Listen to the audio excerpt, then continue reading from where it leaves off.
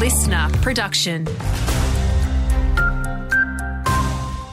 Hi, it's Lachlan Itter with your local news briefing. Tropical Cyclone Jasper is expected to gain momentum and become a Category 3 system by tonight, as Central Queenslanders watch and wait to find out if the system will make landfall.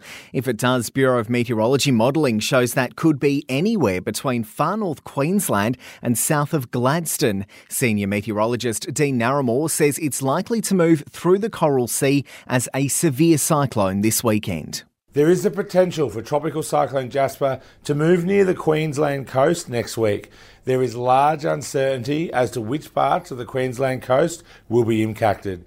COVID, the weather and now the war in Gaza have been blamed for a 17-day delay in getting part of the Callide power station back online.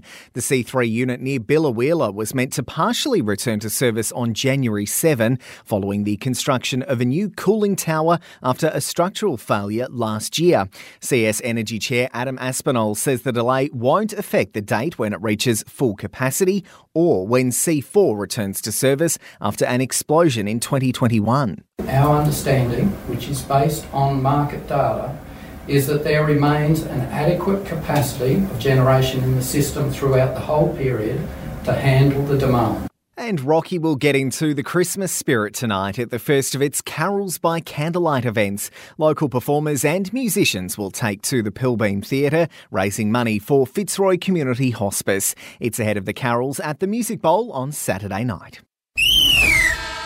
In local sport, Lara McSpadden has been locked in as the first Rockhampton Cyclone signing ahead of the next NBL 1 North season. It'll be the captain's fourth year with the club after leading them to the final this year. Coach Drew Fenton describing Lara as a driving force, saying she's the fittest and strongest he's ever seen her.